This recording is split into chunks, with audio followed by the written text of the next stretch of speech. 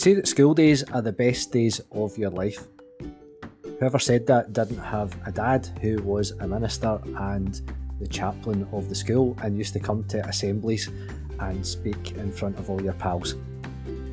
It wasn't that bad, really. Honest. Hi, I'm Stuart Cutler and I'm number 249, and I'm joined by Sarah Ross, who actually spoke in the General Assembly today. Sarah Ross, number 262. I have the great joy of having a student on placement with me at the moment. His name is Michael.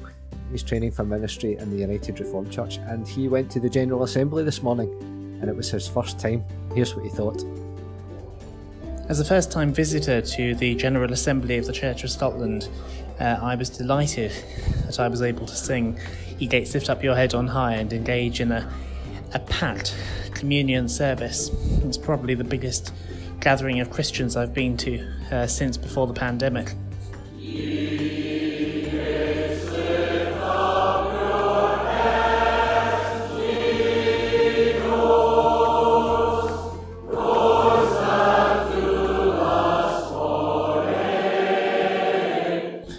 I couldn't help but noticing the Royal Coat of Arms, which hangs over the space reserved for the Lord High Commissioner, and wondering how that reflects the relationship between church and state here in Scotland. And I wonder whether the complex language that we use may put some off engaging with the higher courts of the church. Is this the intention? I doubt it. Is this the effect? Maybe. I guess it takes a long time to get used to a new school. Maybe I'll get there one day. What we say matters. The words that we use are important. Today in the General Assembly we heard lots of good words. Words of friendship, particularly in our relationship with the Roman Catholic Church in Scotland. It was great to hear from Archbishop Leo Cushley. Leo Cushley, 553. Above all, however, through our contacts over 40 years, something else has grown up, perhaps unnoticed. While sifting through our theological differences and praying together and helping others, many on both sides have learned to become friends, as we have heard from the other delegates. And that, given our shared history, isn't nothing. Surprisingly, when I was training for ministry, the essay that I got the best mark in, and I really do mean surprisingly, was my doctrine essay. The essay about creedal grammar was one that I seemed to do well in, because I firmly believe that words matter. The words that we use are important and we should use them well. To call each other friends is vital. It declares who we think we are in relation to one another, and I think that's a brilliant thing. It was a wonderful afternoon to see the Archbishop stand in front of the General Assembly and to be recognised as our friend, and to declare that we are his friend too, and the friend of the people that he represents, the Roman Catholic Church in Scotland. That's a big deal, and we should celebrate such things. This morning the General Assembly finally ratified legislation to allow Church of Scotland ministers to conduct same-sex marriages in their churches.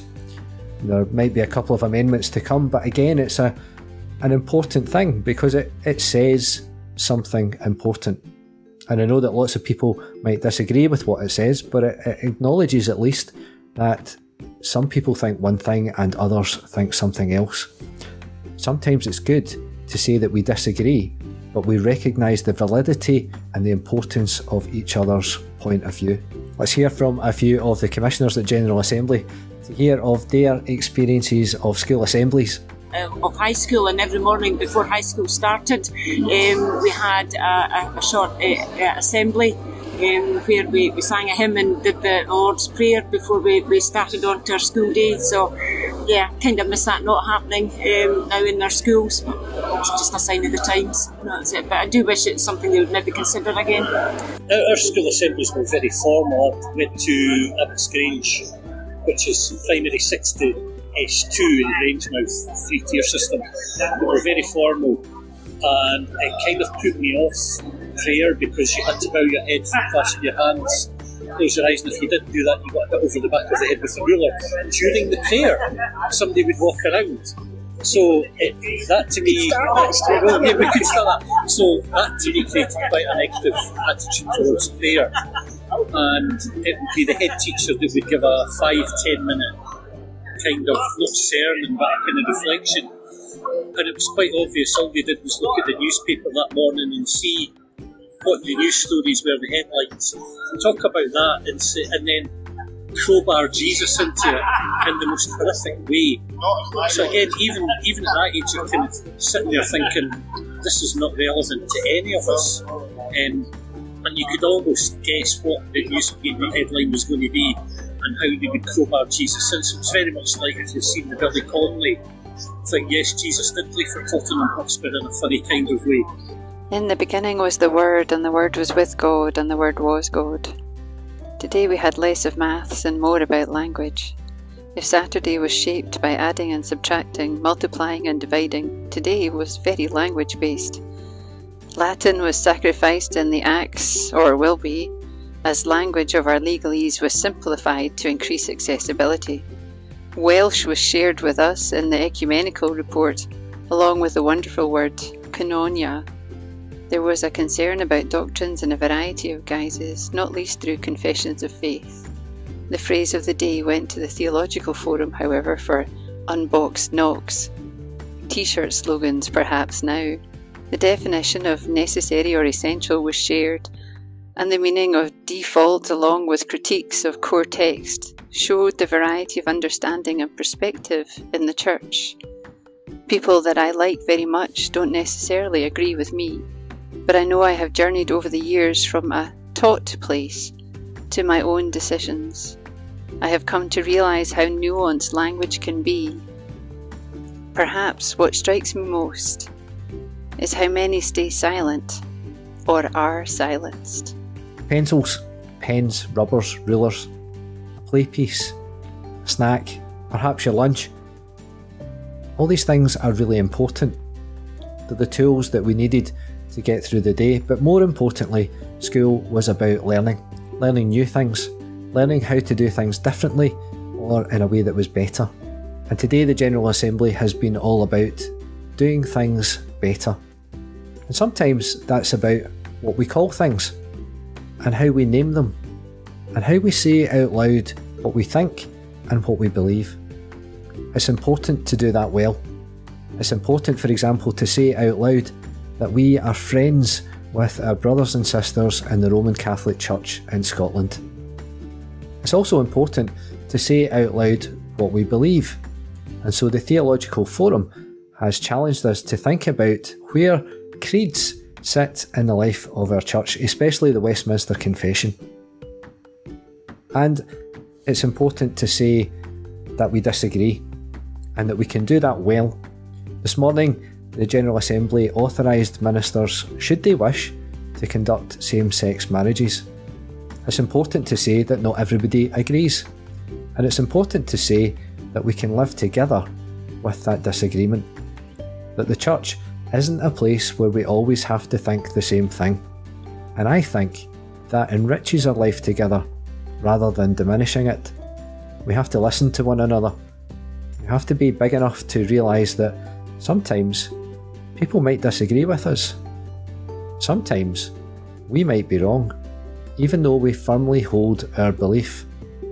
And sometimes we just have to be mindful of how we express our opinions and our ideas. Today has been a good day for all kinds of reasons, mostly because it's been a thoughtful day and a day where we've said out loud who we are, who our friends are, and what we believe. Today let's give the final word to Fiona Ogg, who brings us brilliant reflection on the school bag. Learning about the power of General Assembly debate. I don't really know what other term could be used by the mixture of comment and question, etc., in which all commissioners have an opportunity for input and everyone else has the opportunity to listen. My question is not so much about the word debate, but whether the participants joining the debate, and crucially voting at the end of it, actually come in the mindset of closed minds or open-minded debate. For example, this morning, one speaker talked of the hurt caused by division and then continued talking about their or the other side. How can we attend with listening ears, open minds and hearts, and, dare it be proposed, open souls, so that the church can be guided, nudged and pushed in the way God intends?